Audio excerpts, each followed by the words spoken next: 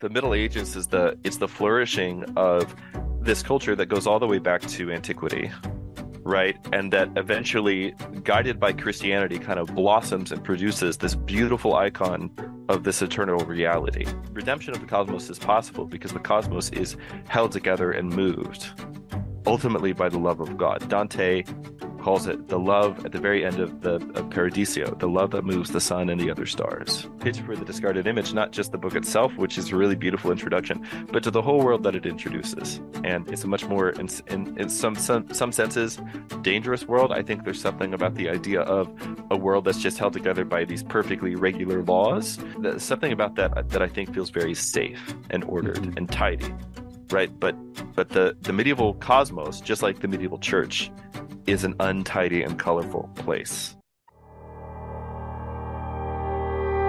All right, welcome back, everybody, to another episode of Dialogues with Derek. Joining me today is none other than Seraphim Richard Rohlin. How are you doing today, Richard?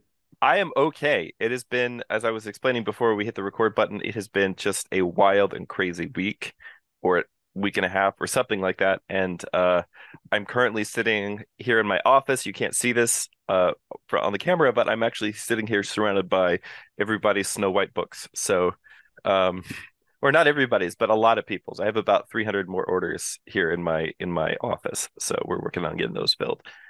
Yeah, I So, had a lot of people, saw a lot of questions, heard a lot of questions, people reaching out. Hey, have you heard anything about the Snow White yep. book? I haven't received mine yet. Well, we know, we didn't know, but we know now.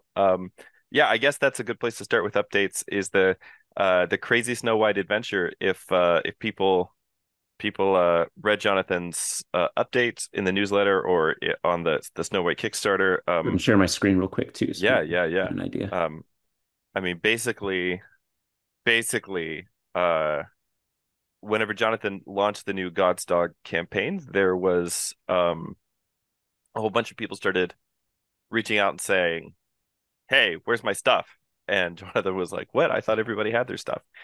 And so he flew down here to Dallas, and basically everything was really, really bad.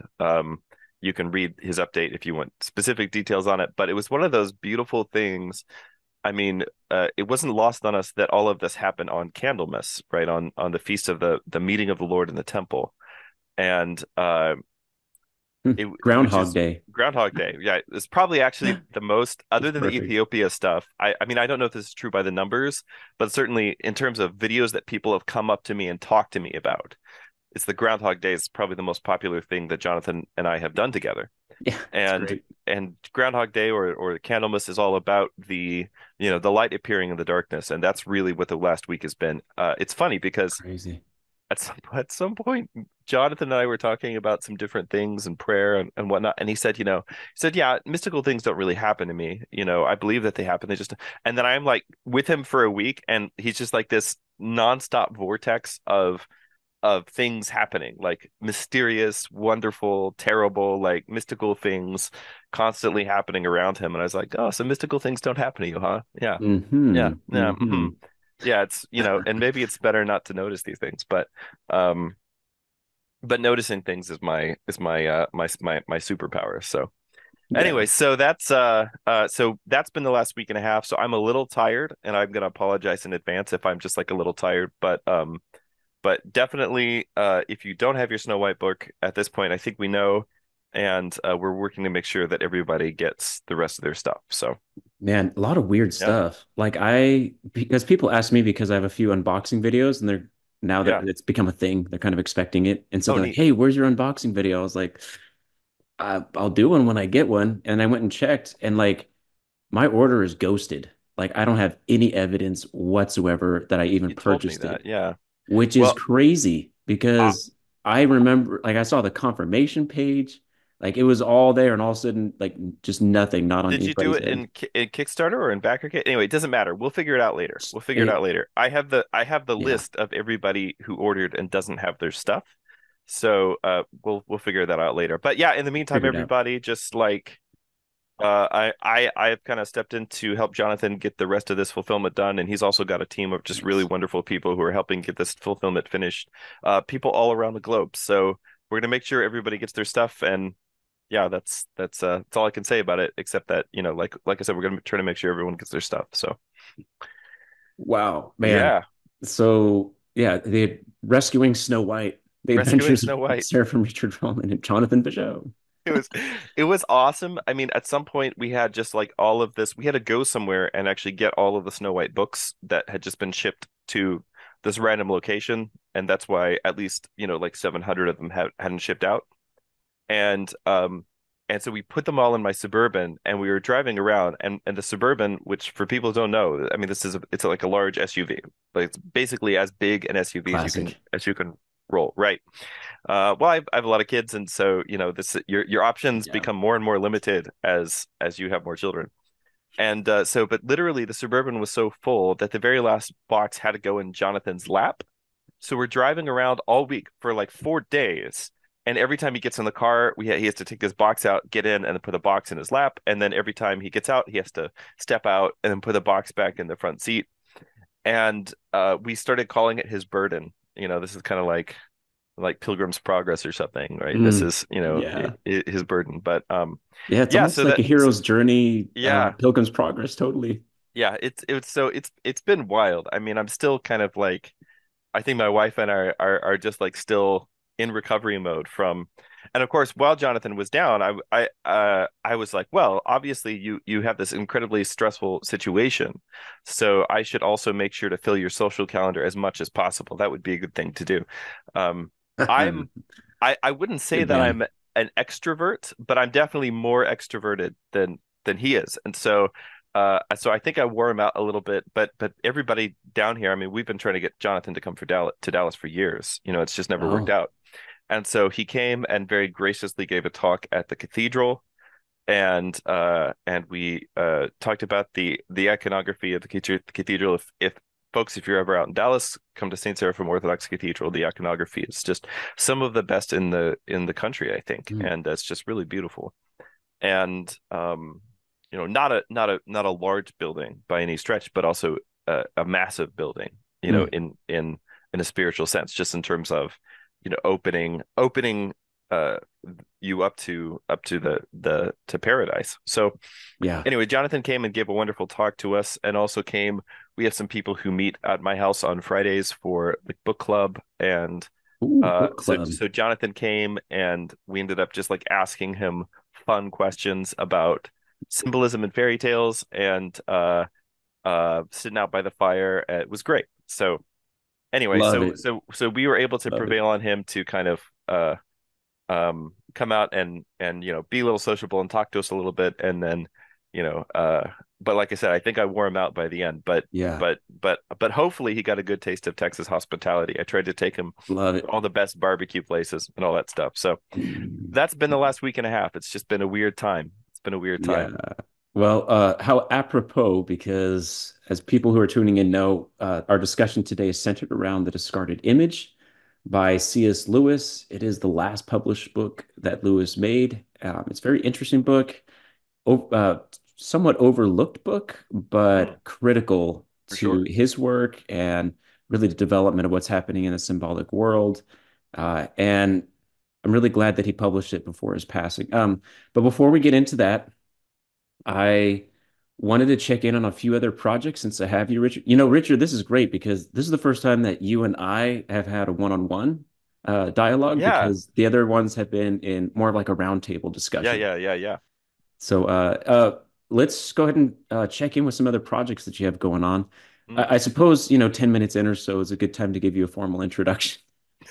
So Yeah, fair enough. yeah, so we're not we do a non-linear podcast here. That's right. Um, That's right. so uh, Mr. Roland is the producer, co-host of Amon Sul, the podcast that centers around the counterpart to Lewis, his contemporary Tolkien. And so you guys go over a lot of the religious themes or Mm. Yeah. symbolism that's nested Um, into the Orthodox frame. yeah, Father Andrew and I do the podcast together, and essentially what we do is we read the works of J.R.R. Tolkien as Orthodox Christians, right? And so we're just sort of bringing that perspective to things, but and just the ways that, I think for Father Andrew and I both, we probably wouldn't be Orthodox without Tolkien. Wow. Wow. And certainly there's something in Tolkien that awakens a certain kind of person to a world of uh, uh to a world of enchantment, or you could say like a sacramental imagination. Hmm. And that's what brought us, by many highways and byways, that's what brought both of us. He's the son of evangelical missionaries. I'm the son of evangelical missionaries and evangelical pastors. And so, in that sense, not very likely people to become Orthodox. Although obviously a lot of people have done that now. But Hmm. but Tolkien to, also for had a lot of children too. yes, Big yes, family. yeah, for sure. So yeah, anyway, for Father Andrew and I both, or Tolkien was an important part of coming to Orthodoxy. And it's interesting because I think that um reading Tolkien has always been associated with a certain kind of let's say resistance to the spirit of the age. Mm.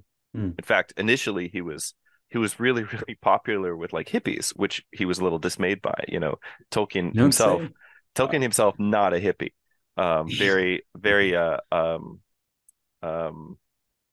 yeah, very traditional guy in a lot of respects, right? And Yeah. so there were definitely parts of that whole movement that would have been like the sexual revolution and things like that that were Mm. really really totally contrary to what Yeah. the way that he saw the world. But the reason that I think that his book attracted these people was because they recognized um uh that there really was something deeply wrong with like Western culture in the Mm. 50s and 60s, right, coming out of the Second World War, and something kind of oppressive and totalizing about the modern state. And anyway, all of that stuff. I don't want to get into politics right now, but essentially, uh, reading Tolkien has always been kind of associated with a sort of counterculture or resistance to the spirit of the age, as I called it. Mm. And Mm. I saw just the other day that now, like, reading Tolkien is one of the things that's on a list of like potential subversives. Like, if you're, Oh, for right. some government agency, right? And so I was like, well, yeah, I guess that checks out. But yeah, so we read Tolkien's works as Orthodox Christians, and Yeah. yeah, that's it. So. The other thing that Richard does is come up with board games, and I'm just Yeah. curious how the Emboria project is Yes. going.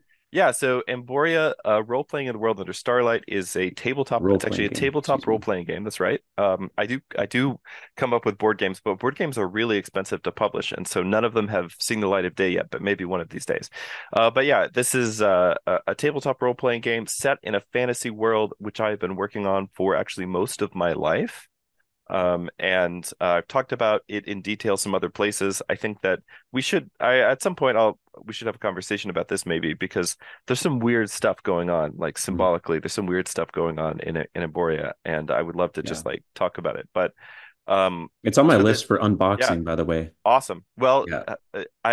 I promise you're going to get yours. Yeah. The fortunately we have some very good people who are in charge of the Yeah. fulfillment for Kickstarter fulfillments for Strange Owl Games, which is the company that's publishing the game. And so you'll definitely get your book. But um, anyway, yeah, it's coming along great.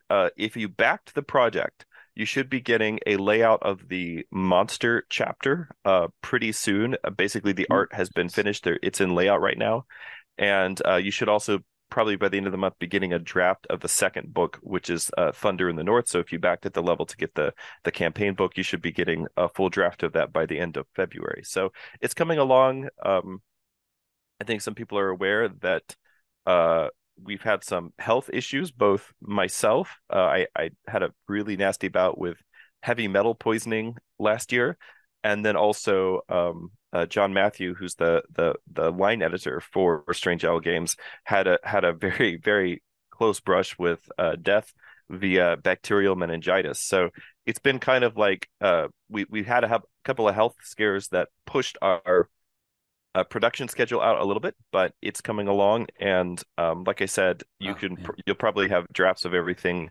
The draft of the core book is already out, but you'll have a draft of the campaign book by the end of this month, and also you'll get to start seeing, as the core book is now with the editors and the layout people, you'll get to and the art's being finished. You'll get basically we're going to share those chapters as they're laid out so that people can see the progress. So very Cool. excited about that. Very excited about that. I'm glad you're doing better, man. Yeah, It's intense. this last year, man, it's been crazy, and I think that 2024 is going to be an incredibly weird year. I think for Mhm. everybody, for the world, for our community, for everybody. Yeah, yeah. And the Well, other project that I know that people will want to know about is a book that we're putting together. There's a whole lot of symbolic world people involved in it called Finding the Golden Key. oh And I yes, know several people have written to yeah, me very concerned, hey, is my essay ever going to be published, et cetera, et cetera. yeah. I really have to say, first of all, that I deeply appreciate everybody's patience. We were going one direction initially when we were going to start publishing the book like 2 years ago, and that didn't work out. And so since then, I've been trying to figure out should I self-publish this or try to find some other home for it. The good news is that it's going to be published by Symbolic World Press. Basically, that'll be the next thing that I work on for the press as soon as we get over the current hurdles. So hopefully sometime later this year. And that's still the goal. Awesome, Still the goal is awesome. to get it published in 2024. Yeah, I know. I Um, helped proofread one of the yeah, yeah, articles, yeah, yeah. and it was like, this is going to be great. Can't wait. It's gonna be awesome. And we're gonna have some really great cover arts. Hugh Rose has already, as some of you in the Mm, Symbolic World community are probably aware of him, yeah, yeah. he's already agreed to do a cover for it, and we have something in mind. We just have to, pay him and then get that done. But all this is gonna be happening. So Um, it's going to be awesome, and I really appreciate everybody's patience. I'm going to try to send a note out to everybody who's involved in the project, just letting them know where we're at, but still planning on publishing that sometime this year through Symbolic World Press. Fantastic, And that probably fantastic. won't be originally. We were thinking we'd do a crowdfunder. At this point, probably won't be. It'll probably just be just a book that we publish, and we'll kind of announce it when it comes out. So Okay. yeah, Another thing coming up just around the corner is the Symbolic World Summit down in Florida. yes. And I know Are that you coming?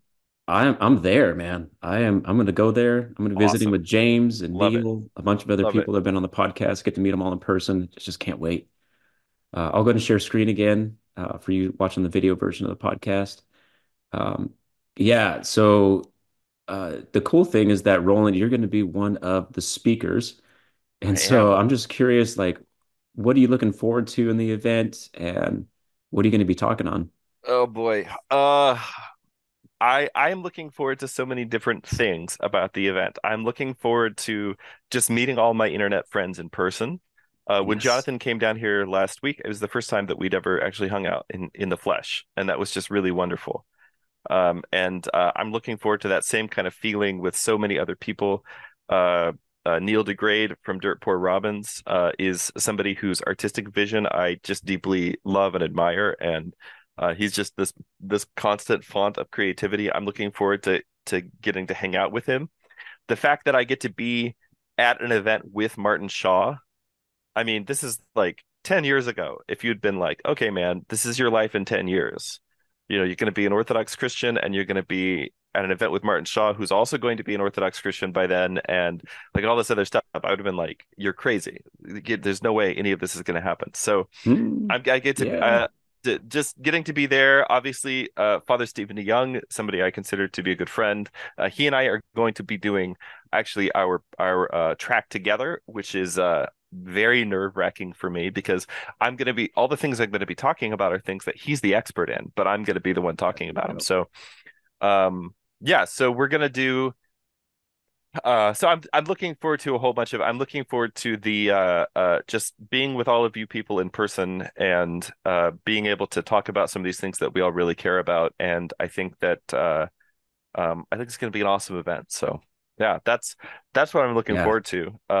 As far as I mean, what do you want me do you want me to talk about what I'm going to be talking about or Well, how about we do this? yeah, Because I know people came here, they're just dying to know more about this yes. incredible book by C.S. Lewis Yep. that is so central to real. Oh, the other thing worth mentioning is here we have the Universal History track. I know you've quoted the book a bunch, Yes. but I just wanted to give a lot of breathing room in this episode for you to explain just how influential the book is and then help people understand it. Because when the first time that I went to read it, I think I made it halfway through, and I was like the section that has, the review of the four different pieces of literature from the Yeah. medieval ages, and I was just like, "Ooh, I need to move on to something else." And then I came back to it 2 years later, after having learned and worked on all these other things, and I had a Yeah. different perspective, and I was like, "Oh my gosh, this is great."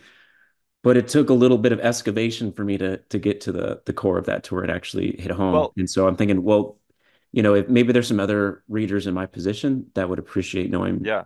more about the book to help them understand really what's going on. So let me start with a story because this will also kind of tie into how I became the universal history guy. Like all this stuff is super related, and it all starts with a girl. It all starts with a girl. Ah, as Um, most stories as that most are worth stories, telling are. good stories do, right? Yes. So, I met my current wife. I say current wife, only wife. I met my wife. Um, what I meant to say is I met the woman who is currently my wife when I was 10 years old, and she was 14. And when you're a 10-year-old boy, when you're a 14-year-old girl, you don't remember 10-year-old boys. But if you're a 10-year-old boy, you do remember 14-year-old girls, right? This is how Mm. this works, right? So, I met her when I was 10, she was 14, and I said to myself, I am going to marry that girl. And Wow. I spent the next 10 years of my life making that happen. And so in order to do this, because of course, there's other guys interested in her and they're all older than me and stuff. So I had to like do everything on this really accelerated kind of a Mm. program. And so I I finished college, my undergrad, when I was 19 years old. Wow. And when I was 20, we got married. I love it. And It's great. we have 5 children now. Oh, And yes. we've been married, a while. And and it's been wonderful. And I wouldn't change anything about it. One of the things that this meant was that, and the other thing to mention, and I did a really kind of a deep dive into some of my background in a conversation I did with Paul Vanderklay. So people who want to Mm. know kind of more about the specific culture that I grew up in can maybe go and watch that video. But Yeah. Yeah. essentially, the culture that I grew up in. So I'd always been really attracted to ancient stories, right? To the Middle Ages, to things like Narnia and the Lord of the Rings, and to uh, let's say like the spicier parts of the Old Testament, stuff like that. Like that was the stuff that was really interesting to me. And when I was in my late teens, I basically put all of that stuff aside, both because I was like hyper focused on just trying to get through school, so I could marry this girl. And also because the culture that I was in, which was a fundamentalist, evangelical subculture, really emphasized um, things had to be really practical. Things had to be really practical, and there was the sense that stories and storytelling was not practical. It wasn't functional, and in fact, maybe in certain ways it could be dangerous. Mm. And which is certainly true. It can be dangerous. But not everything dangerous is bad. That's which is one of the early lessons that Narnia taught me. So anyway, so I kind of put all that stuff away and just focused on like getting the degree and getting life started and everything. And I find myself when I'm maybe 22 or so years old, uh, sitting at my desk, and at this point I'm on pastoral staff, which is one of the things that I've been also focused on during that time was my theological education. Mm. I'm on pastoral staff, and I'm also married. I've got my first child on the way, and I have um, uh, a really good job, a really good secular job that's paying the bills and all this different stuff. So, like, basically, all the things that I was supposed to do with my life, I'm 22 years old, and they're done. And everything that everybody had been telling me, you have to do these things, right? It's all done. Mhm. I'm sitting there, and I just feel cold and empty. Mm. And it's not because I had an unhappy marriage or anything like that, but there was something missing from my life. There was something missing from my life. And so I um I decided to just sort of go back, and it wasn't even like I remember sitting at my desk. I remember that moment. But I just sort of found myself gravitating, you could say gradually over the course of the next few weeks, to just going back to the things that brought me joy and beauty and wonder in my childhood. And so Mm, yeah. I went back to Narnia. I went back to the Lord of the Rings.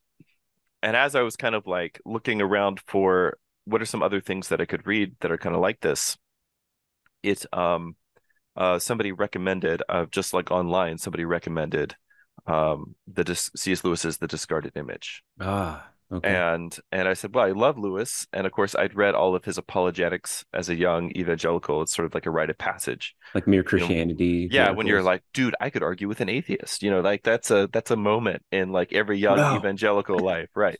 Um, uh, but yeah, so I'd read, I was familiar with a lot of his stuff, but I hadn't really read any of his scholarly stuff, like the I think in your notes you're calling it Lewis's day job stuff, right? Which Yeah. this definitely is.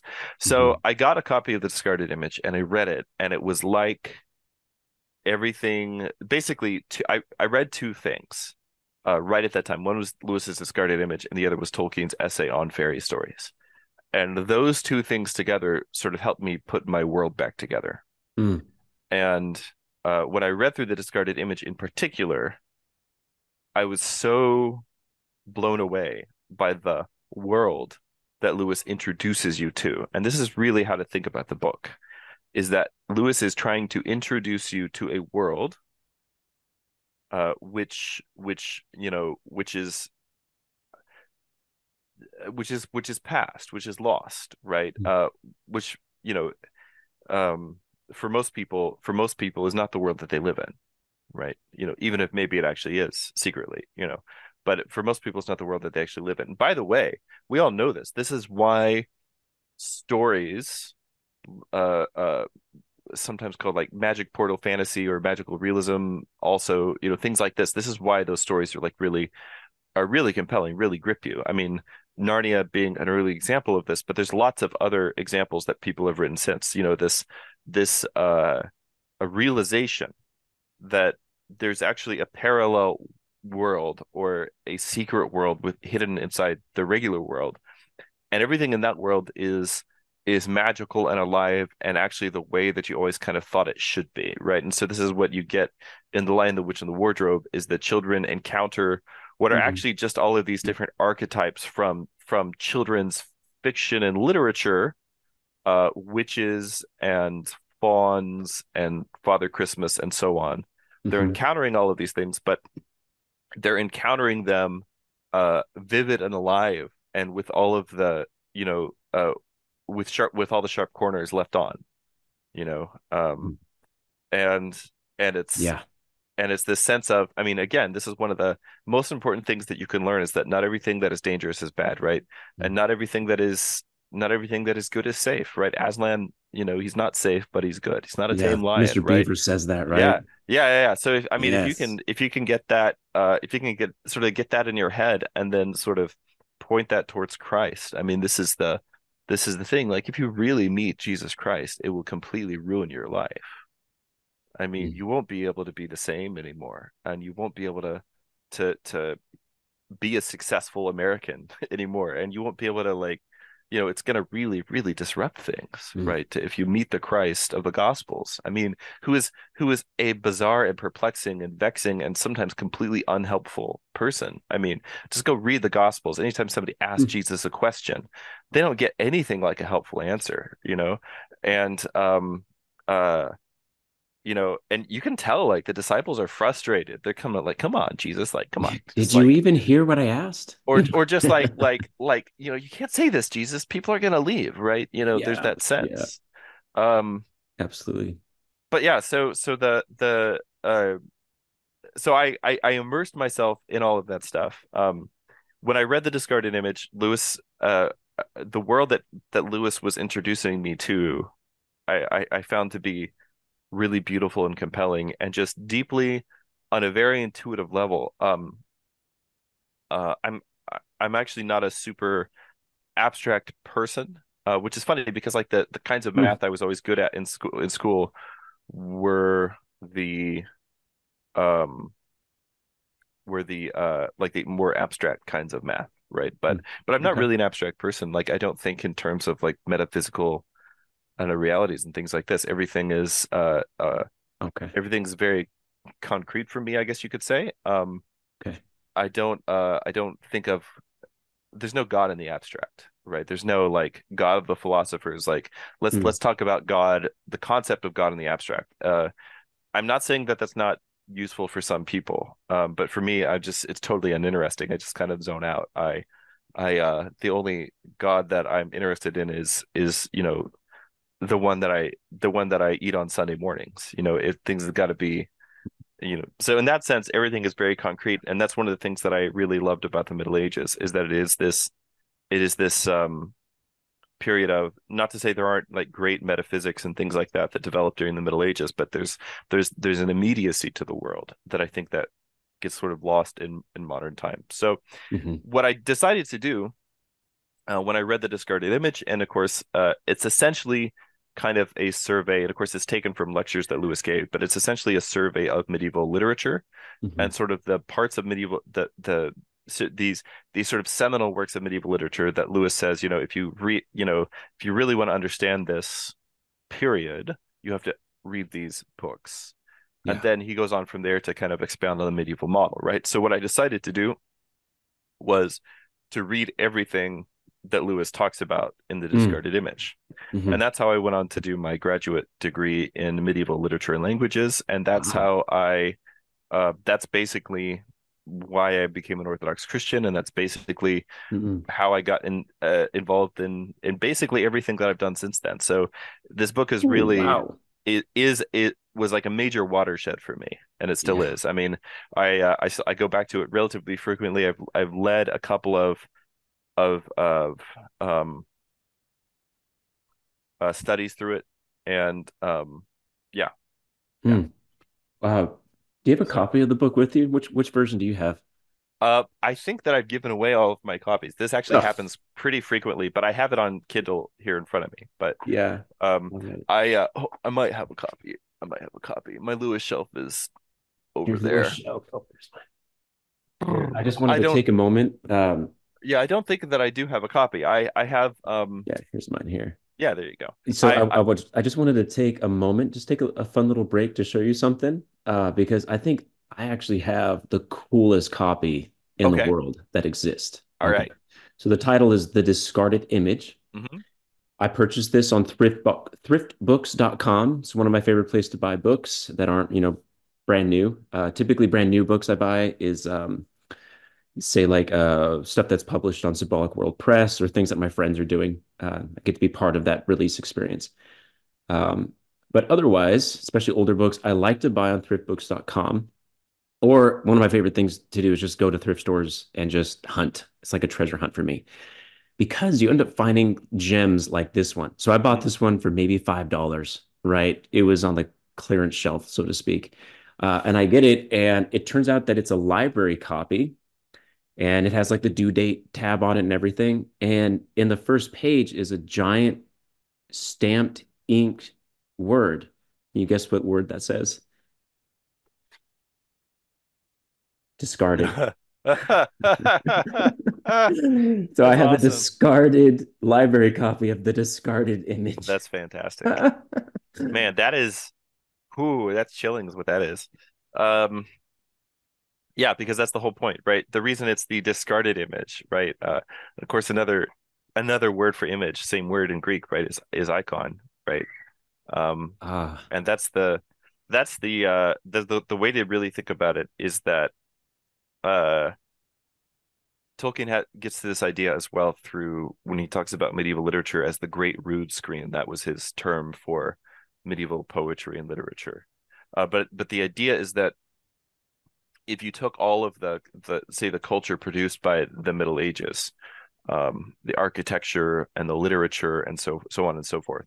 If you took all of that and put it together, you could say this is an icon of the kingdom of heaven. That it's revealing something about um, it's revealing something about a um, something that's not bound by time, right? Something that's an eternal reality.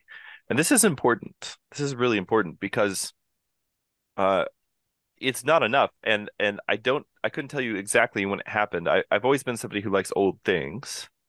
Um, but there was a shift. There was a turning point, probably about the time that I became Orthodox.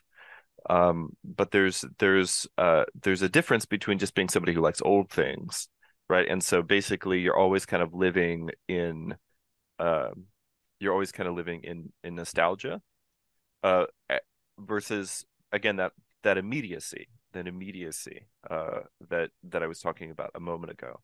And if you just live in nostalgia, then you become the sort of, I mean, my friends poke fun at me all the time because as I get older, I just started wearing vests and smoking pipes and things like this, and they're like, you're just becoming that guy, and and Mm. Yeah. certainly that is true, but there is this sort of this image of the nostalgia guy, sort of sitting in his tattered armchair, smoking a pipe, and he's reading about all of these wild and wonderful things, but he's got a safe distance Mhm. between himself and those things, and that it doesn't really uh and this is the guy who maybe like quotes some Latin, for as he's going, but it doesn't really change the way that he lives his life. Yeah. Yeah. And that's the thing that I think we have to be really careful of. Mm. Because you can kind of, trying to think of like a less extreme way to say this. But you can kind of you could like nostalgia your way right into hell if you're not careful.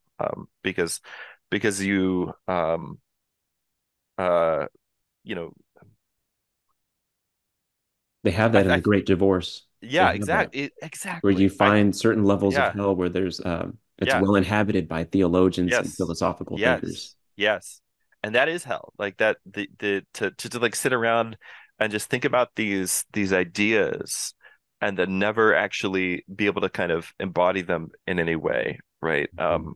A- a- and of course, like, well, most importantly, to never repent, right? Our Oh, repentance is the thing yeah.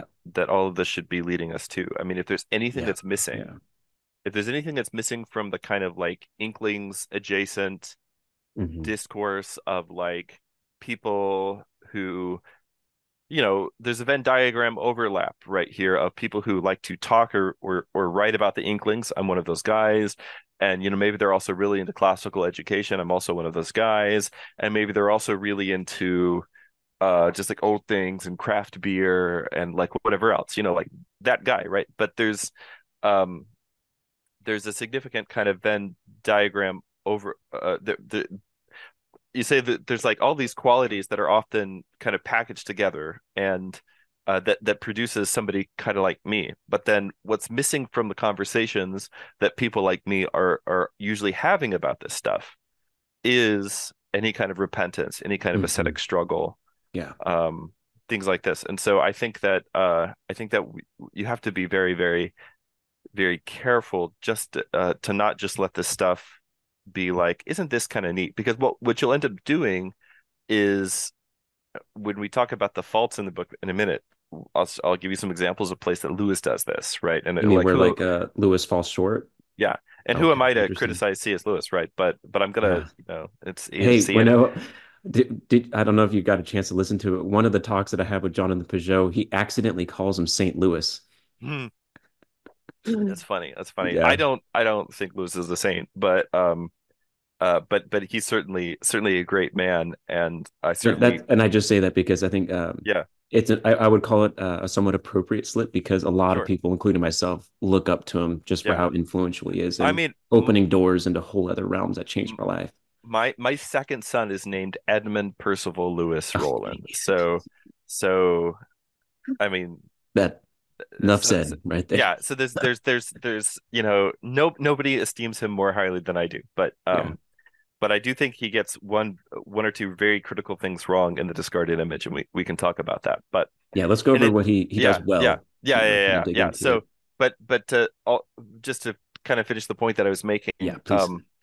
what you'll end up doing, if you just do this stuff and it's kind of always held at arm's length, is that you'll end up kind of filtering out the parts that you don't like, and you'll make it safe, right? And that's the dangerous thing. I mean, if you were to, I'll give an extreme example of this, that everybody who watches your channel will be equally ticked off by, and so it's like it'll be safe for this audience. Okay. So there was a book that came out recently. I won't name the book because I don't want to, direct. Well, anyway, I'm not going to call the Okay. author out here, but Okay. there's a book that came out very recently, and it was about religion in the Middle Ages, and it was getting some really good reviews and things like this, and so I bought the book. I started reading it. And in the introduction, the woman who wrote the book, she starts talking about how like she's grew up evangelical in a really strict kind of household, and medieval Christianity was the thing that really kind of basically kind of opened her eyes to like there are some other ways of being a Christian. And I'm like, so far so good. Like I'm tracking, that's my story as well, et cetera, et cetera. And then the story keeps going, or she keeps going, and I'm like, okay, maybe seems like maybe she's got some more liberal leanings, which is kind of a weird thing to take away from medieval Christianity, but I'll hear her out. I'll hear her, I'm trying to give her a fair hearing and everything. Hmm. And then she Hmm. gets to this point where she says, okay, so before we start talking about the things I like about the Middle Ages, so doing the reverse of what we're trying to do here, I need to caveat it with here's all the bad things about the Middle Ages, and just get that out of the way so everybody knows these things are bad. And then she says, the very first thing she says is, in the Middle Ages, everyone hated women, even the women. Whoa. So, which is Dang. at that point, I returned the book. Yeah, that's kind of a non-starter there. Jeez. Yeah, I just like, so if you start out with everybody in the Middle Ages was very hateful, like deeply hateful towards women, including the women, then it's, well, okay, at that point, you've just basically taken a whole bunch of things off the table, Hmm. that would have been fun to talk about, right? Yeah. One of my favorite things, just as an aside, is when people talk about Hildegard von Bingen, who's a Western saint and mystic, um, um, very accomplished, talented woman, and a nun, an abbess of a monastery in Germany, and I think a holy person. I really believe that. A lot of people look at her as like a sort of a proto-feminist figure or something like this. But my favorite, and but one of her most important theological treatises is on how women are ontologically unfit for the priesthood. So it's kind of but this author would look at that and say, well, here's an example of obviously Hildegard just hates women, which is nonsense. She doesn't hate women, she just believes something different from what you believe, right? And so, but this is an example of Hmm. this is somebody who is interested in medieval theology, not in a sense that she would ever want to become, a medieval Christian, right? But just in a sense that she wants to kind of keep it at this safe distance from herself and pick out the things that she thinks are kind of neat or kind of validate the way that she feels about the world, but isn't Yeah. willing to really accept it for what it is. And Yeah. this is something that I think we need to be a little careful about. So Absolutely. Yeah. that's why it kind of when we think about the image, right? It's the icon, right? That medieval culture produced this icon of an eternal reality, and the Middle Ages is past. I'm sorry to say, nobody's sorrier about it than I am, but the Middle Ages is past, but the eternal reality is always with us. Mm. And that's something that you can directly enter into and participate in, even if you find yourself living in 21st century But America. still, just to So think about the magnitude, you're saying the cumulative productions of architecture and literature and yeah, society and all of that is like culminated together and presented as one image yeah. that follows, similar principles and patterns. It's That's a very astounding.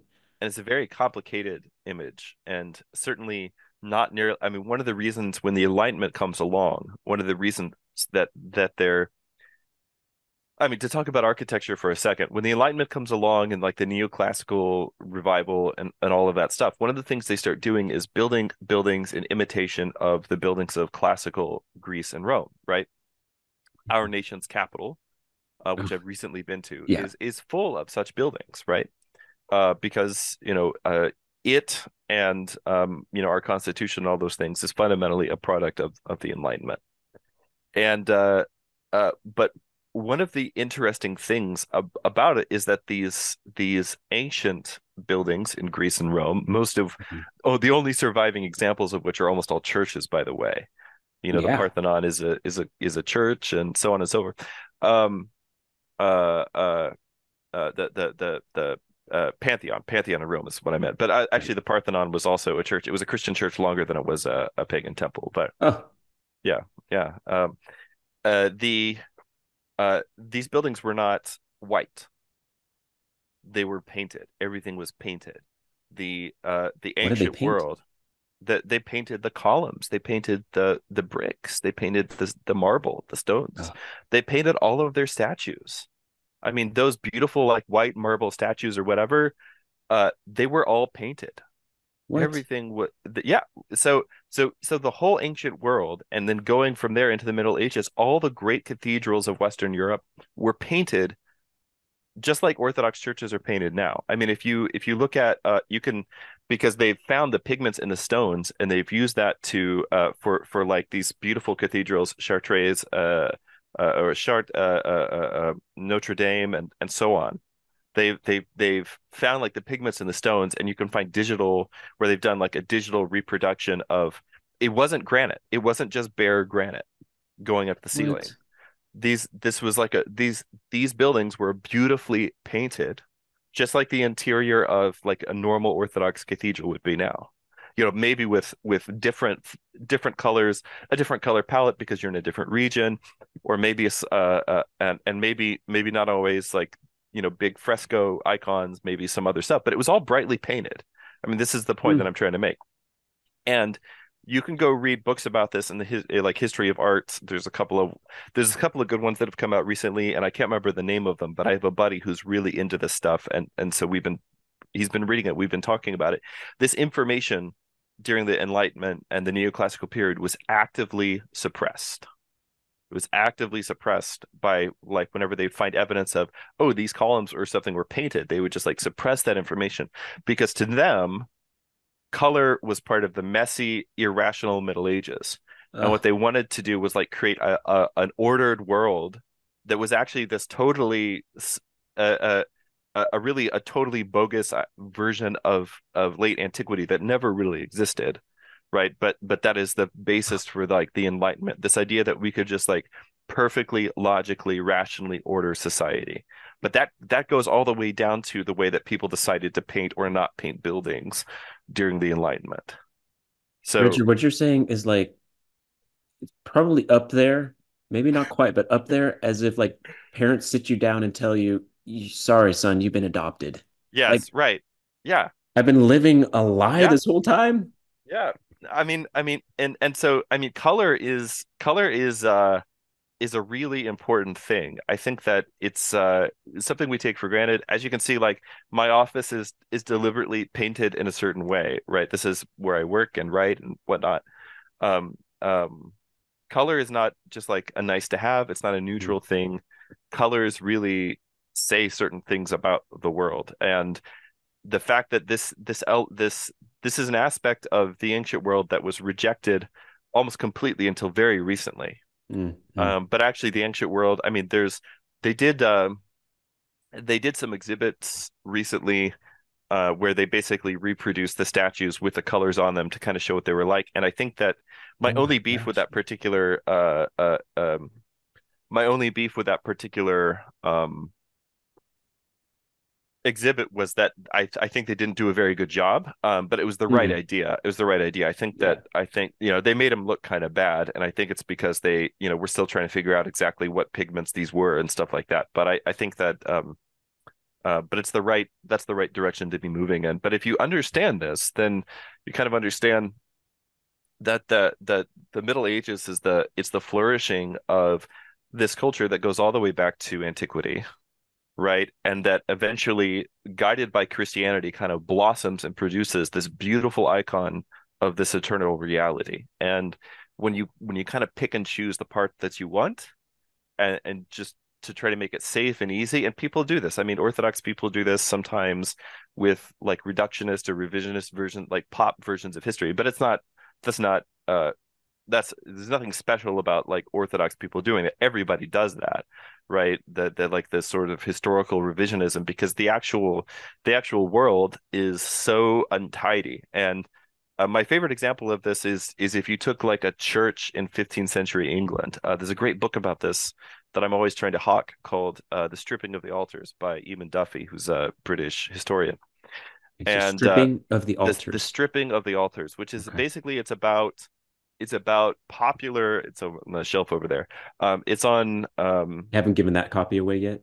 I haven't given that copy away yet. I give away a lot of books, so like sometimes like what I have will just kind of depend on whether or not I bought a new one yet. But in the stripping of the altars, it's basically a look at popular religion in England before, on the eve of the Reformation. To basically, one of the things that he refutes in the stripping of the altars is this idea that the Reformation was this bottom-up movement in Europe, which it wasn't. It was really forced on people from the top down. And most people have, for instance, never heard of the Pilgrimage of Grace, which was this mass popular uprising against the Reformation in England that was put down by the crown. Oh, And again, that's a version of history most people have not heard. But anyway, in the stripping of the altars, one of the things that yeah, this is the book. okay. One of the things that Duffy does is he, describes what a medieval church would have been like, just like your little parish church, which is what I'm really interested in as a historian, is like what was just like a normal guy like me, just like a lay person, a parishioner, what's your experience of God and of church and things like this. Hmm. And the way that he describes, these medieval churches, and some of them are still like this, especially if you go to the ones that haven't become like super touristy, right? In Western Europe or Eastern Europe. Uh, they have all these like little nooks and crannies, and this little nook and cranny is kind of like this is behind a pillar or off in a corner or something like that. There's an icon of a saint there and a little place to light candles, and Hmm. basically like these churches have so much going on. And then what happens after the Reformation is they say, no, no, no, all of that is distracting you from the Bible or from the sermon or whatever. And so they have to clear all that stuff out, which they saw as clutter, but I see as life. But they have to clear all that stuff out that they see as clutter. And and now we have just four walls and they're white, and we have pews.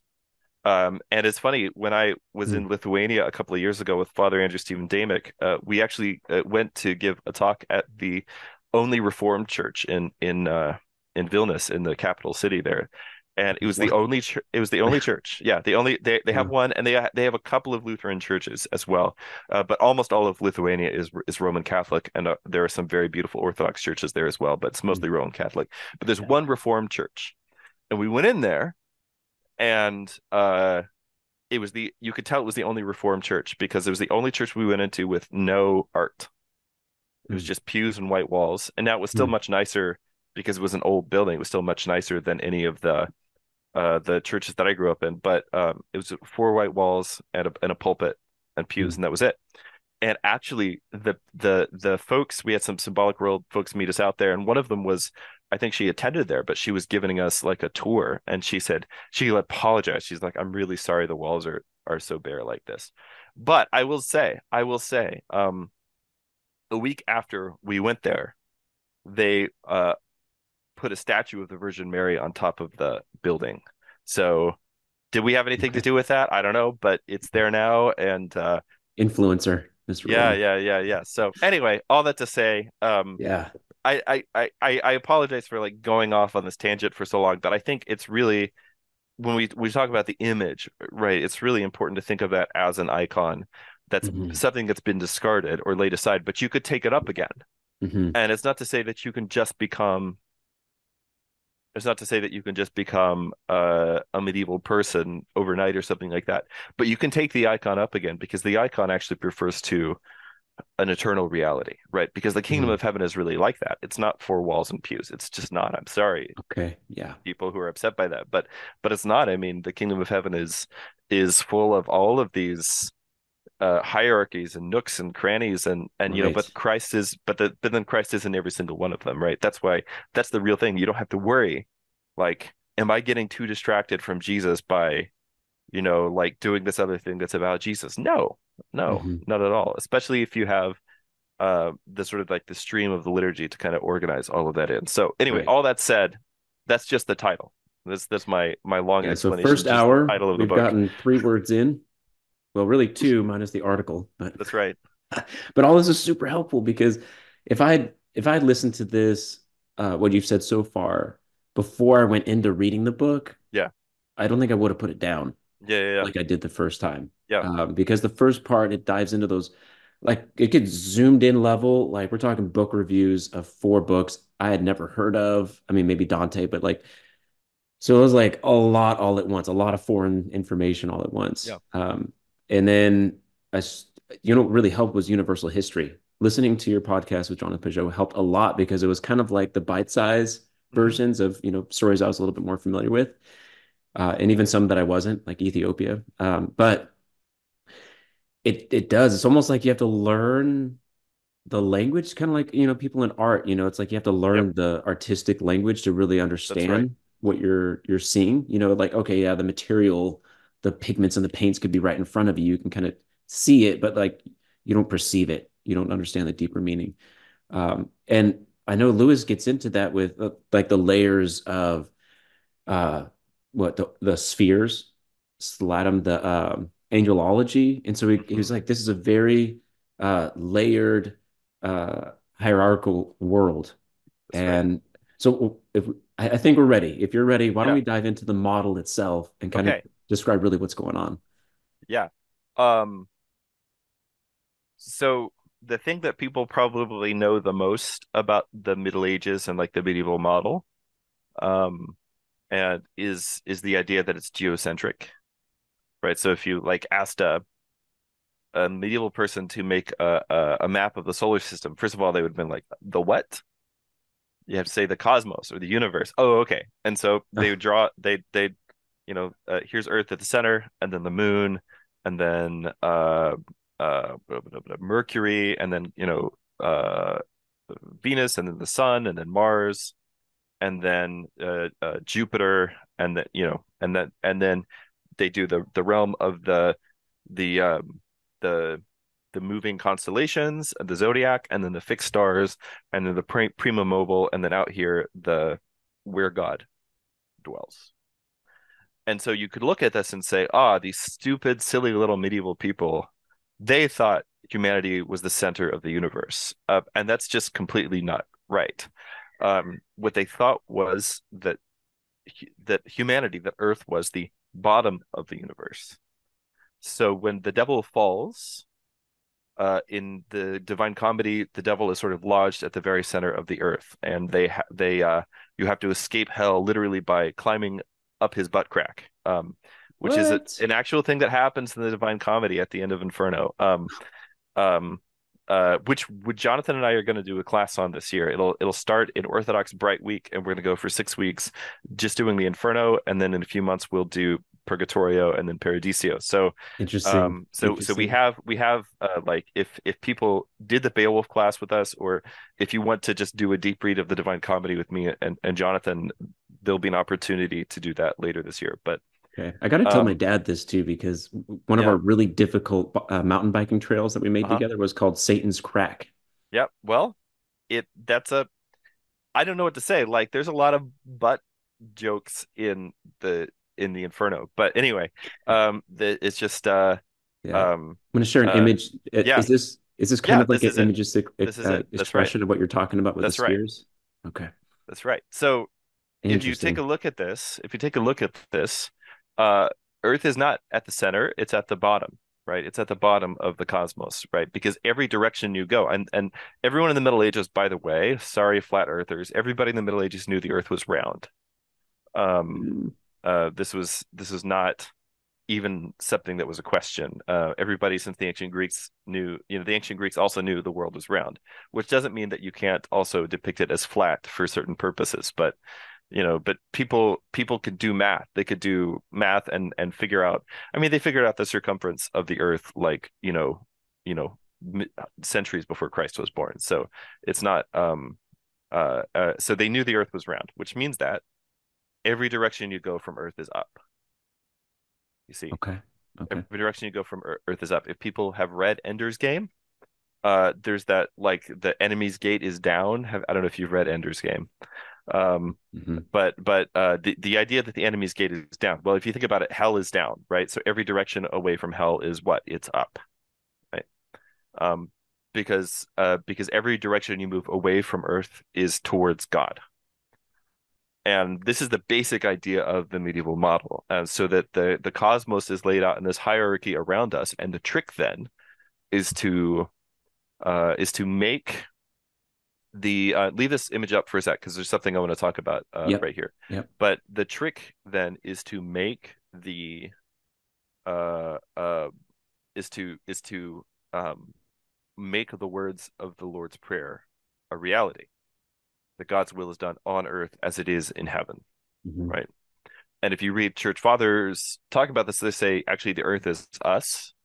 We're the earth, as in my earth, as it is in heaven, but also just in general. So the idea was that the even the realities of civil society, like the emperor and the king and so forth, that these should reflect as best as possible. They should reflect um these heavenly realities.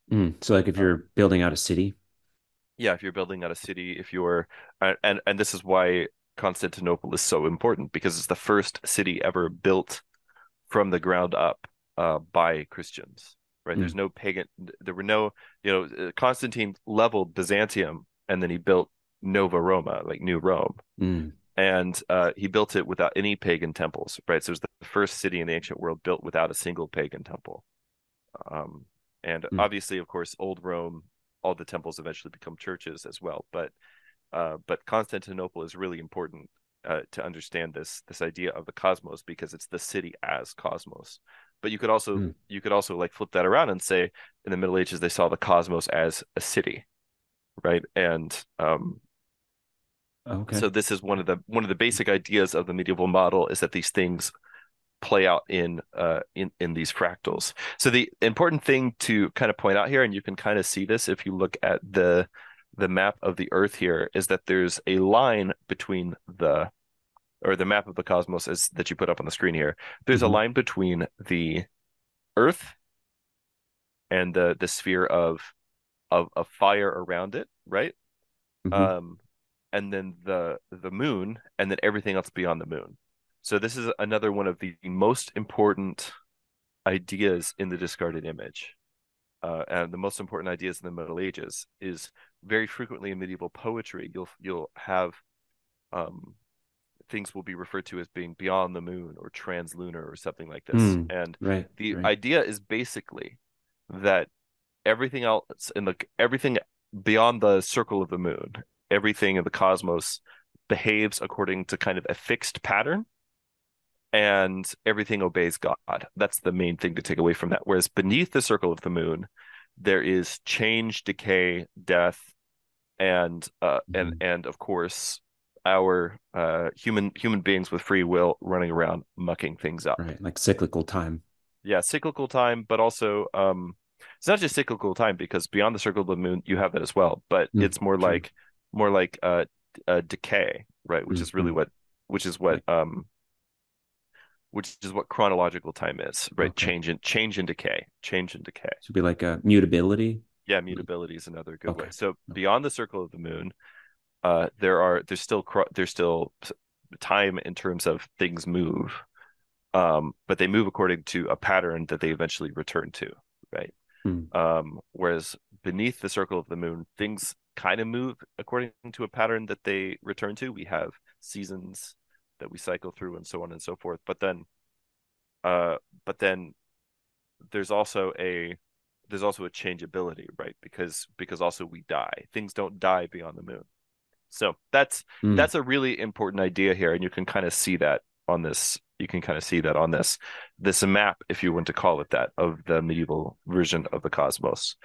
And so the the term that Lewis uses in the medieval in the discarded image is that he says, nowadays that we see ourselves standing if you look at like the ascent of man, right, the evolutionary model which is also a model. This is one of the things Lewis points out, is that the current like Darwinian evolution, or I think we're beyond, we've moved past Darwinian evolution now, and we've got some other theories out there. I don't really know though, because I don't really care. But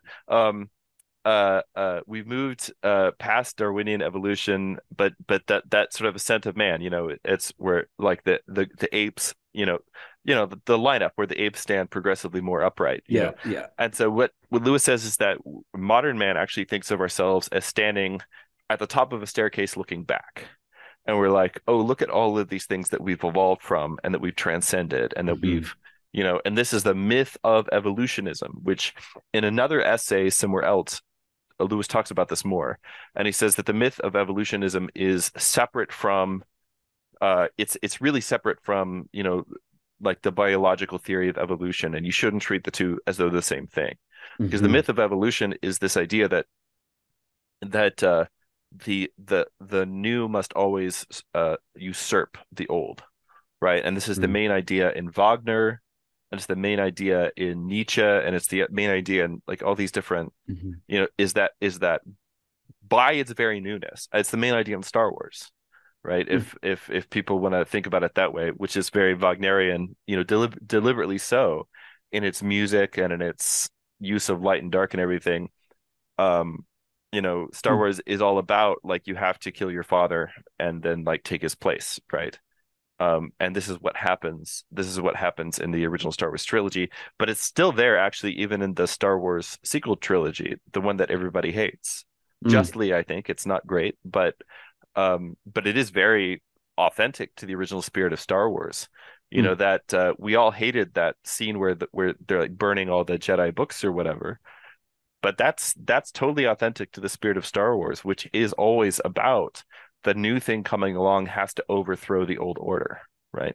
So The that's the overthrowing. has to overthrow. Yeah, so that's the myth, and that's why the main characters of Star Wars always have to be rebels, which it sort of becomes a problem then. And that's why these new Yeah. Star Wars stories just are not very good. It's because it's like, well, we just had a rebellion. Well, yes, but what about Yeah. Second Rebellion? Um, Yeah. so Yeah. Yeah. so that's the modern model, you could say, and it's built off of this myth of evolutionism, this that the old order has to Hmm. go, right? And Lewis even uses a term that we were using a lot today, scientism, Scientism, yeah, that's right. right? So it's kind of like what you're describing is something removed culturally. It's like a cultural movement more than like a scientific theory, let's say. So the the medieval model is totally different from that, because in the medieval model you are always building on the thing that came before you, right? So nobody in Hmm. the Middle Ages thought, oh yes, though the classical period, yet those stupid benighted Romans and Greeks, we can do better Hmm. than them, right? Everybody in the Middle Ages was essentially a classicist, right? Everybody in the Middle Ages was saying was trying to continue to build on the civilization, essentially the Greco-Roman civilization that they'd inherited. And this Mm. is why so first of all, this idea is the main idea of universal history. Like this is the main Hmm. thing that we've been trying to help people understand. Not just Greco-Roman civilization, by the way, we'll talk about this in a minute, but also on the Semitic inheritance of Christianity. Mm. Like the whole idea of like hierarchies of angels, all that stuff, right? Mm. That Hmm. comes straight from that comes straight. It's not a Greco-Roman thing that comes straight from ancient Judaism and so on. Mm. But the and then the other thing to kind of say about that is that uh part of the, you could say, like the psyop, or that went along, it was the same people that went along with like taking the color out of history, Hmm. was the invention of the word Byzantine to talk Mm. about the Eastern Roman Empire. Mm. Nobody in the Eastern Roman Empire ever called themselves Byzantines, Mm. right? There is no I'm sorry, everybody. There is no such thing as a Byzantine rite. Like it's a completely made up term. Dude, you're And just like blowing up lie after lie, yeah, man. but the reason that that term was brought in, it was brought in as a pejorative. Even today in English, when we want to say something is like overly complex, we say it's Byzantine, right? And that's never a good thing. Yeah. Nobody's like, Nobody's like, oh yeah, I went down to the DMV. It was totally Byzantine, man. That would be, like if the DMV was actually Byzantine, that would be awesome, right? But it was kind of this pejorative way, and it's tied up with weird things. Like I'll give you an example. So I'm a Germanic philologist, specifically by discipline. One of the early theories about the Germanic languages is that so there's a series of sound shifts that are described by a linguistic law called Grimm's law.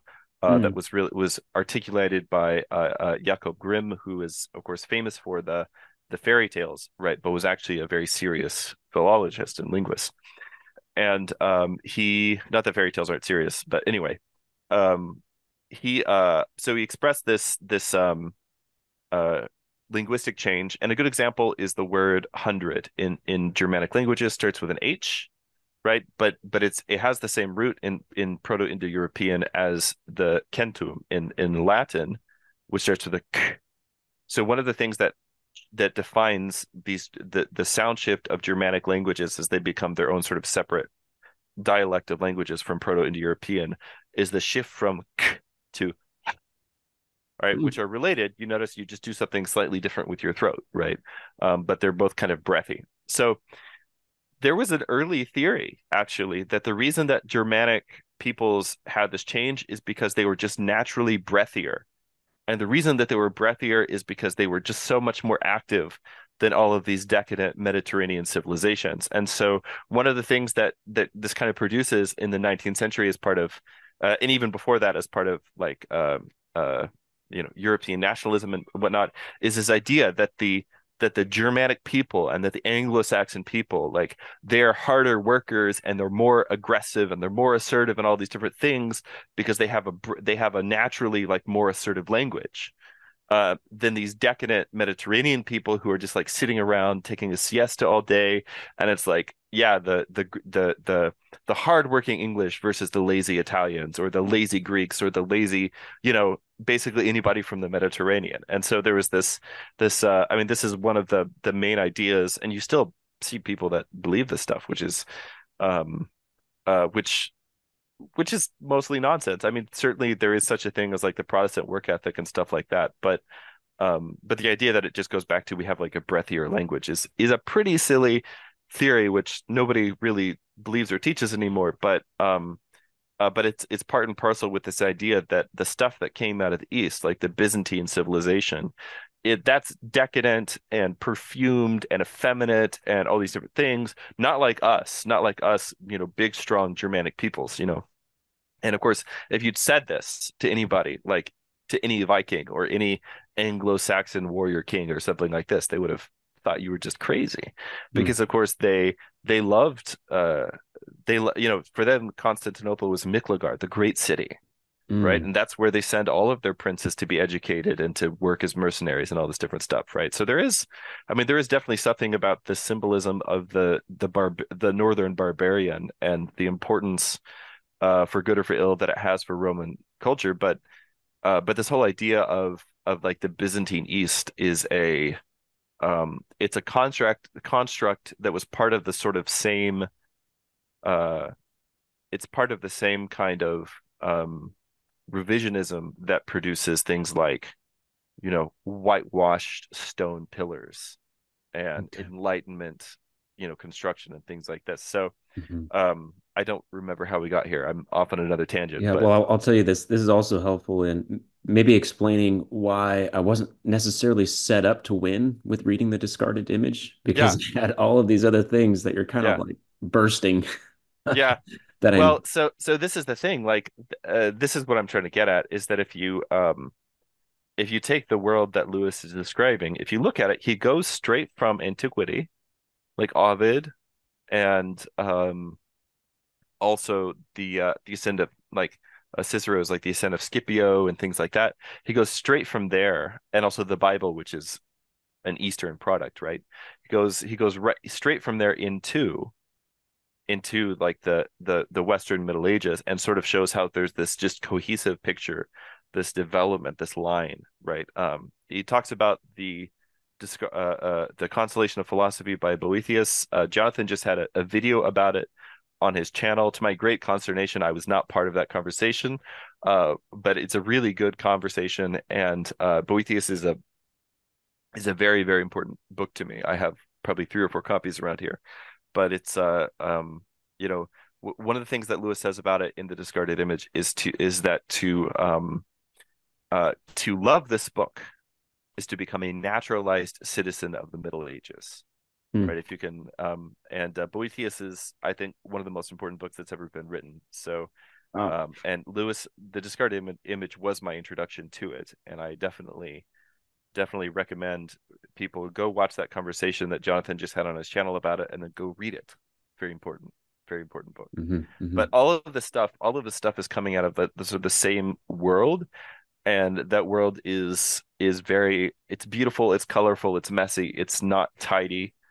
The medievals were a real study in contradictions in the sense, because in the one sense they were great systematizers. They were always coming up with like new ways to categorize things, but Hmm. at the same time they didn't think in systematic terms like we do, right? They they Mm. um they didn't think in, in the way that we think in terms of laws. And this is the big idea, to Mm. bring it back around to Discarded Image, Hmm. is that the medieval model doesn't think of a world which consists of laws.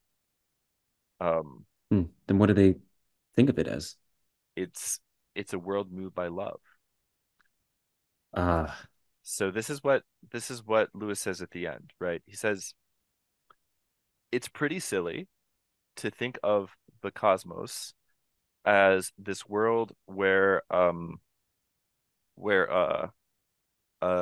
there's a law of gravity, like there's some traffic court somewhere, and if I violate the law of gravity, then I'm gonna get a ticket or a citation or be put in jail or something like that, right? That's Right, that's like right. a that's a pretty silly way to think about the world, but that's our idiom. And the reason that we think about it that way is because that's the society that we live in, which is mainly one of laws. Hmm. But in the Middle Ages, but what Lewis is trying to say is that it's not inherently silly to think of this idea of kindly inclining, this idea of things being basically moved towards each other through love, right? Mm. It's not like people in the Middle Right. Ages didn't know that apples fall when, down. Like Newton Hmm. wasn't sitting under a tree and, said, "Egads, I've just noticed like apples fall down. I wonder why that is." Of course, everyone knew that it worked this way. They just explained it differently, right? The apple is made of earth and it's trying to get back to the earth because that's what it's made from, right? And so everything's trying to get back to where it comes from. And the tricky thing about being a human being is that you have two parts of yourself. You have a body which comes from the earth, but then you have a soul which comes from God.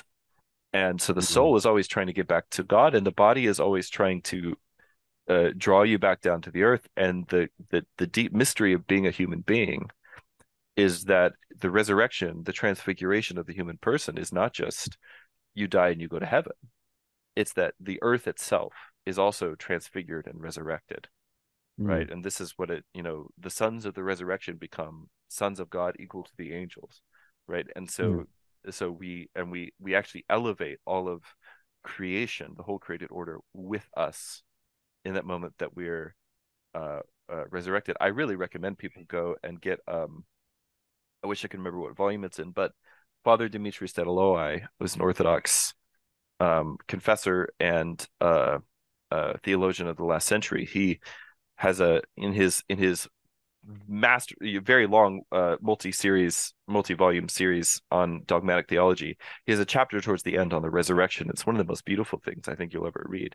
But he Mm. talks about this. He talks about the transfiguration of Christ and how it foreshadows the resurrection and this redemption of all the cosmos, right? But that redemption of the cosmos is possible because the cosmos is held together and moved ultimately by the love of God. Dante calls it the love at the very end of the of Paradiso, the love that moves the sun and the other stars, right? That's Mm. so anyway, that's kind of my best pitch for The Discarded Image, not just the book itself, which is a really beautiful introduction, but to the whole world that it introduces. Is that it will introduce you to a world which is moved by love, and it's a much more, in some senses, dangerous world. I think there's something about the idea of a world that's just held together by these perfectly regular laws, which, by Mm. the way, aren't actually perfectly regular, but they seem to be most of the time. something about that that I think feels very safe and ordered Hmm. and tidy, right? But the medieval cosmos, just like the medieval church, is an untidy and colorful place. Yeah, And wild. that's gonna make, and so yeah, there's a wildness to it. There's a wildness to it. There's a wildness to Christ, right? Yeah, there's a wildness to Christ in the Gospels. Not a tidy person is Jesus Christ, to kind of bring it all back around. And so in Hmm. that sense, I think the medieval cosmos, if we're looking at it as an image, as an icon, then there's something more true about that than the one that we inhabit today, or the one that we Well, let's get back embrace to and accept the today. that staircase analogy. You Yeah. described the first one of scientism and the myth of evolution. What's the other one? How would a medieval man? Yeah, so what Go ahead. what Lewis says is that man sees himself standing at the bottom of a staircase looking up. Mm, And you're looking up into these complex hierarchies of angels and saints and stars and all these things, right? And then God at the top. But then the thing that you're supposed to do is ascend the staircase. And so, the goal has always been going all the way back to. I thought maybe I was going to talk a little bit about the Book of Jubilees, but I think we're going to run out of time. But that's if you want to hear about the Book of Jubilees, come to the conference, come there to we the summit. go. But Yes. but going back all the way to this really old, all this really old Semitic stuff, right? Mm, Human deification has always been the goal.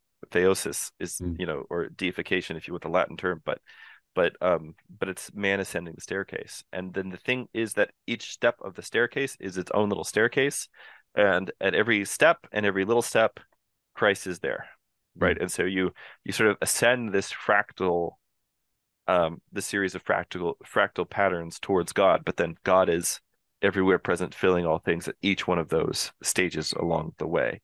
mm, And this is something that they intuited even in the pre-Christian world. Lewis talks about this in when he talks about the ascent of Scipio, which is kind of an early expression of some of these ideas. But but it's a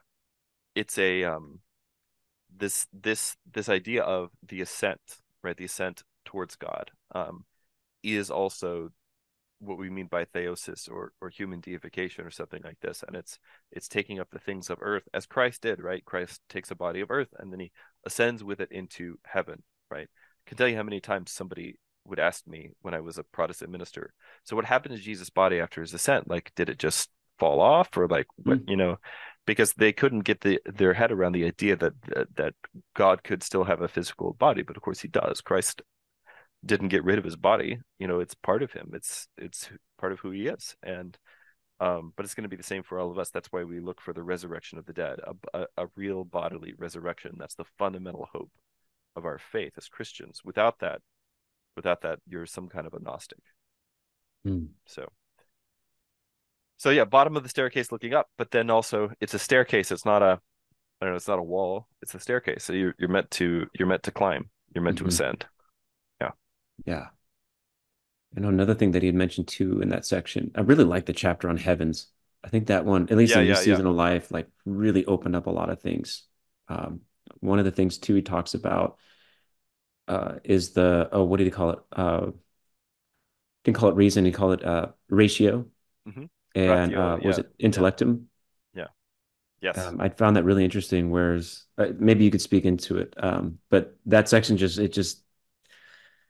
it really helped understand was like there was a place for reason, but it wasn't the Yes. ultimate thing, right? There Yeah. was this a revelatory understanding of the things that we receive that is, um, it seemed like they had more of a priority for that, and reason had its place, but it wasn't at the peak of what they were ascending to of understanding. Right. Yeah, the big kind of difference here is what intellect means. This is nowadays when we say intellect, we just mean like your brain, right? But really your intellect is something closer to um and don't at me here, because different church fathers use kind of like different words for some of these things. And but when we talk about something like being spiritual or noetic, this Greek word, the nous, right? that's really when a Latin writer uses the word intellect. This is what they mean. It's your ability. It's like a Okay. it's like a spiritual sensory organ, right? It's your ability to perceive truth. If Mhm. you read in the ancient world, so and so has a great intellect, what we don't mean is that they're a very smart person. What we mean is that they have the ability to um uh um the ability to perceive truth, the ability to be sensitive to um the say it's like the ability to be sensitive to higher realities, something like that, right? And so Lewis says the belief that to recognize a duty was to perceive a truth, not because you had a good heart, but because you were an intellectual being, has its roots in antiquity. So this idea that you would recognize something as being true about the world, but that recognition comes from the um that recognition comes from the fact that you have an intellect, you have a nous, and therefore this ability to kind of apprehend these higher realities. That's what it means to Mm. be an intellectual, right? And so usually spirits like angels and so on are talked about are often referred to in like medieval Latin writing as being intellects. They're intellects. Mm. And it doesn't mean they're just like brains floating around in the void or something like this, but they're Mm. all intellect, right? In other words, they they they don't have they completely relate to, you could say, like the spiritual principle or the higher principle, something like that. I mean, this is one of those things where the ways that we use these words, imagination, intellect, reason, so on and so forth, have just changed so much. They changed so much that it is very hard to get back to an original way of using them. And so sometimes it is useful to just like bring in a bit of from the standpoint of English, like a foreign word, something like noose, because it's easier to because it doesn't already have a meaning in English, so it's like easier to introduce a new concept in that way. Um, but I think that section, yeah, on ratio, on ratio or ratio Mhm. and intellectus, that is a very important section if you want to just sort of, and it's important because it'll help you understand yourself better, but also if you don't know what's meant by these things, you will just completely misread almost every work of medieval literature if you ever decide Mhm. you want to go back and read the primary sources. Right. And he even says that the way that we talk about reason is a much more narrowed way than if That's we were right. to read books and literature from the Middle Ages, then it's like they're kind of talking about much more. I mean, so like one piece of it might be what we mean and understand today, uh, Yeah. Yeah. but it's a whole lot more. Yeah. And you can think about how in the modern world, uh, just take that word intellect, right? In the modern world, we've just narrowed it down to basically just the things happening in your brain, Mhm. right? And in many ways, even though we know more about the world from the aspect of, let's say, physical sciences, and I definitely Mhm. have an immediacy of knowledge about what is the Pope doing in Rome today that I wouldn't have had in the Middle Ages, those sorts of things, right? Mhm. Mhm. Um, not always a good thing, I think. Yeah, But we definitely have more access to information and more access to um, and certainly a greater amount of knowledge about the physical world and so on and so forth. But in many ways, our perspective is much narrower Mhm. because we've taken certain aspects of creation and we've said this is all there is. And so we've Yeah. gone as deep as we can and really spent all of our, let's say, our energies in trying to deepen our understanding of those aspects of creation and really just ignored other things about ourselves entirely. And now all that stuff is hitting back, right? And that's why Mhm. as society begins to fragment, people just goes chasing these weird spiritualities and, different stuff. And but it's all because I'm not saying anything that hasn't been said a million times before now, but it's because we've neglected this part of ourselves for so long. Mm. And now Right. it's to the point that we've starved ourselves. Yeah. Yeah, and And so now like when somebody's starving, they don't care what they eat. They just want to eat, totally, right? yes. Yeah. Yeah. I was part of like I would call it like the neo hippie group, Yeah. or especially like kind of combined with like expatriates living in Costa Rica or parts of Mexico, Yeah, yeah, yeah, yeah. and it's just really interesting because they have such a spiritual thirst and hunger, and they, like you said, they'll just feed it with wow, oh my gosh, and like the sparkles, and it just looks so Yeah, amazing. What a feeling. And yeah. then, a day later, oh my goodness, this other thing, this Yes. thing from this continent, this thing from this other part of the world, Yeah.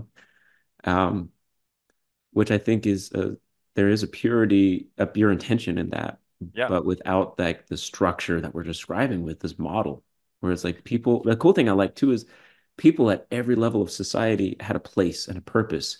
I think one of the maybe you're about to bust this lie too. No, go Thanks. ahead. But it feels like when we look back at people like, oh, these barbarians from this horrible dark ages, right? Yeah, yeah, yeah. Which we made it a whole hour and a half so far, and we haven't even used that term Yeah, for a reason. Um, we look at it and we think, oh, those poor peasants, oh, the fiefdoms, oh my yeah. goodness, say on one side you could say, oh, a pre-capitalistic era, Right. the other side, oh, the oppressive, Fascist, yeah, whatever. Yeah. fascist and all this classism and all, yeah. So Yeah. it's like no matter which way you're looking at it, they're both negative, Yeah. towards this time. But then you read Lewis, and then what does he say? He's like, no, everybody felt empowered with a purpose. Yeah. They're all part of something greater Yeah. than themselves and collectively working at it. Yeah, and it's not to say that people weren't unhappy or didn't suffer. Because people will always be unhappy and suffer. There's nothing, I mean, one of the worst things that I think we have tried to do is basically essentialize the elimination of human suffering as this is the mark of a highly evolved state. Mm, And it's tricky because on the one hand, like how could you say you're against that? Like of course I don't want to see people suffer, especially not, mm, people that I care about. But yeah. the the, the but also you need to be able to sort of recognize that suffering is a part of human existence and it's a part of the world that we live in, and that even Christ, when he comes, he doesn't eliminate anybody's suffering, right? He suffers, right? He enters into suffering to fill it with himself. And there's maybe something going a little wrong. This is why, I mean, in really extreme cases, such as what's happening in Canada right now, we've gone so far to eliminate suffering that now people are just depressed and miserable and old. And Mm, and so what do we need to do? Well, we need to eliminate their suffering one step further, right? By helping them like commit medical suicide, right? And I mm, mean, that's the elimination. That's where it goes, because this is the weird sort of paradox. The more you work to eliminate, if you work to totally eliminate all human suffering, eventually the only way to do this is to eliminate humans, right? And Lewis is weirdly yeah. prescient about this in That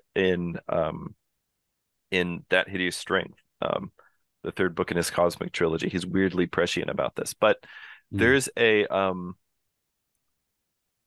so it's not that no one in the Middle Ages suffered, or that, et cetera, et cetera. It's not that bad things didn't happen, but also, the bad things that one of the things is that, yeah, there were wars, but the wars were not at the scale that we have wars now. Like we have, you know, it's just, if you look at the horrors of the 20th century, and even the horrors that are now going on in the 21st century, it's at so much more of a scale than anything that happened in the Middle Ages. At least in the Middle Ages, you had laws of war that were mostly almost always followed. mm, mm, You had certain days that you couldn't fight on, things like this, very different situation than what we have now. But the one of the things that's really beautiful to me about medieval Christianity is what Charles Taylor calls variable speed Christianity. mm. And this is one that we might have to stop here because I've got something else I got to do in 5 minutes. Oh, that's right. Yeah. Um, but uh, he talks about variable speed Christianity, and it's one of the things that Calvin's Geneva basically tries to eliminate. And so the idea of variable speed Christianity is that you could have a peasant and a monk and a king, and the things that Christianity expects from each of them is different. Right. For Mm, the peasant, I mean, you read this in the church fathers, everybody wants to go read like all the great ascetic literature and all that stuff.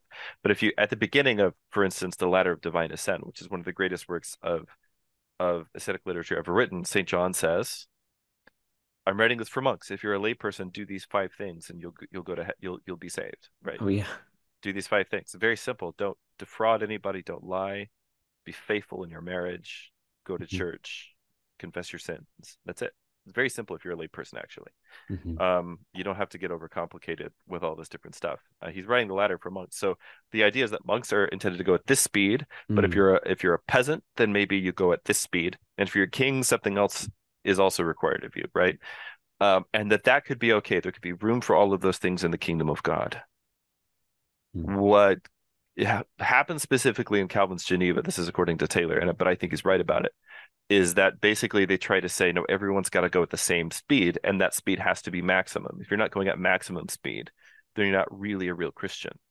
And Mm. even in the evangelical circles I grew up in, there was kind of this idea that, well, listen, if you weren't in ministry somehow, like if you weren't like a missionary or something, then you're not like one of the real Christians. You're not like one of the super Christians. You're not, um, and so one of the things that happened in Geneva is that, they had people who would keep an eye on like how much uh silverware do your neighbors have, right? Because maybe they have too much, which means that they're kind of materialistic. And what we need to do is bring the city in, like bring the state in to essentially make Mm. sure that they're not being too materialistic. So we're going to confiscate some of that silverware and things like that. That's an extreme example, but it's one that really happened.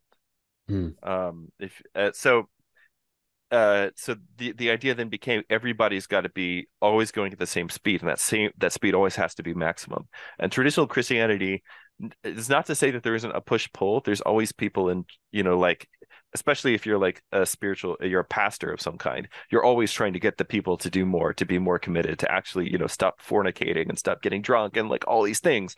Like, so it's not to say that there isn't always push pull, but there were kind of, again, variable speeds, right? Different speeds to the faith, Christianity. Mhm. But the idea was never supposed to be that, yeah, if you're one of those peasants and you're living a faithful life and you're pious, I mean, and you have to remember, like, being a pious peasant still meant going to church every day, Mm.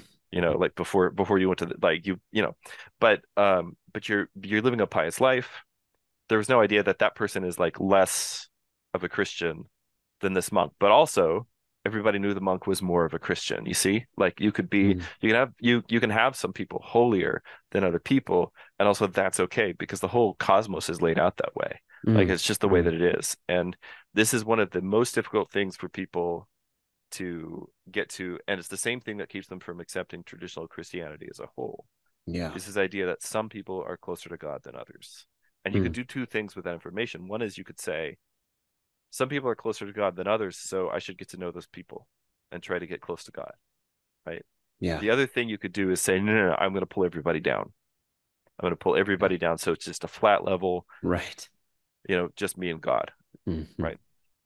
So, yeah, I really want to keep talking about this stuff, but I'm really sorry. I have to I go know you now. have to hop off. I think I'll just read a couple quotes and Yeah, we'll click end to the recording. So I'm going to read these from my notes. I will be publishing some notes for people that are interested.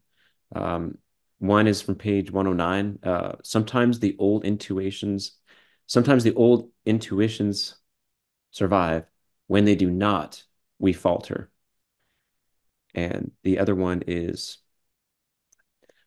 he's talking about realization of this medieval model, and he's encouraging people that the recipe for such realization is not the study of books, and he encourages people to go out for a midnight stroll and gaze upon the night sky. So kind of comes back to what you're talking about is take your time. This is practical, to yeah, really be able to perceive some of these things. yeah. So It's really not hard to start participating in this stuff. I mean, yeah, go read the stuff, but some of these books are hard. It might take people a long time, but you mhm, can like go stargazing, go to church on a Sunday mhm. morning, things like that. You can't neglect that part of the process Yeah, in all yeah, of this. yeah, that is part of the process. And Yeah. that's the main thing I was trying to say earlier is like don't just do all the stuff from your armchair. It's way too Mm. easy and it's very safe. But you got to go do the dangerous thing and like find a traditional church and go to church on a Sunday morning, and you're going to meet people who like are crazy Mhm. and or lukewarm or steal your umbrella or like whatever. Like you're going to meet all kinds of crazy kinds of people, Yeah. and it's not going to be nearly as safe as just like doing this stuff in your armchair at home. But it's the real thing. It's real life. So Thank you so much, Richard. Thanks for having me, man. I'm Can't sorry wait to that see you in we didn't even Florida. get to the other stuff, but like I said, come to Florida. I'm going to be talking about weird stuff about Genesis, and I'm really excited about it. Okay. But yeah, you have to come to Florida to hear it. So, Okay. all Well, right, until then, all right, yeah, brother. Be take well. care. Bye bye.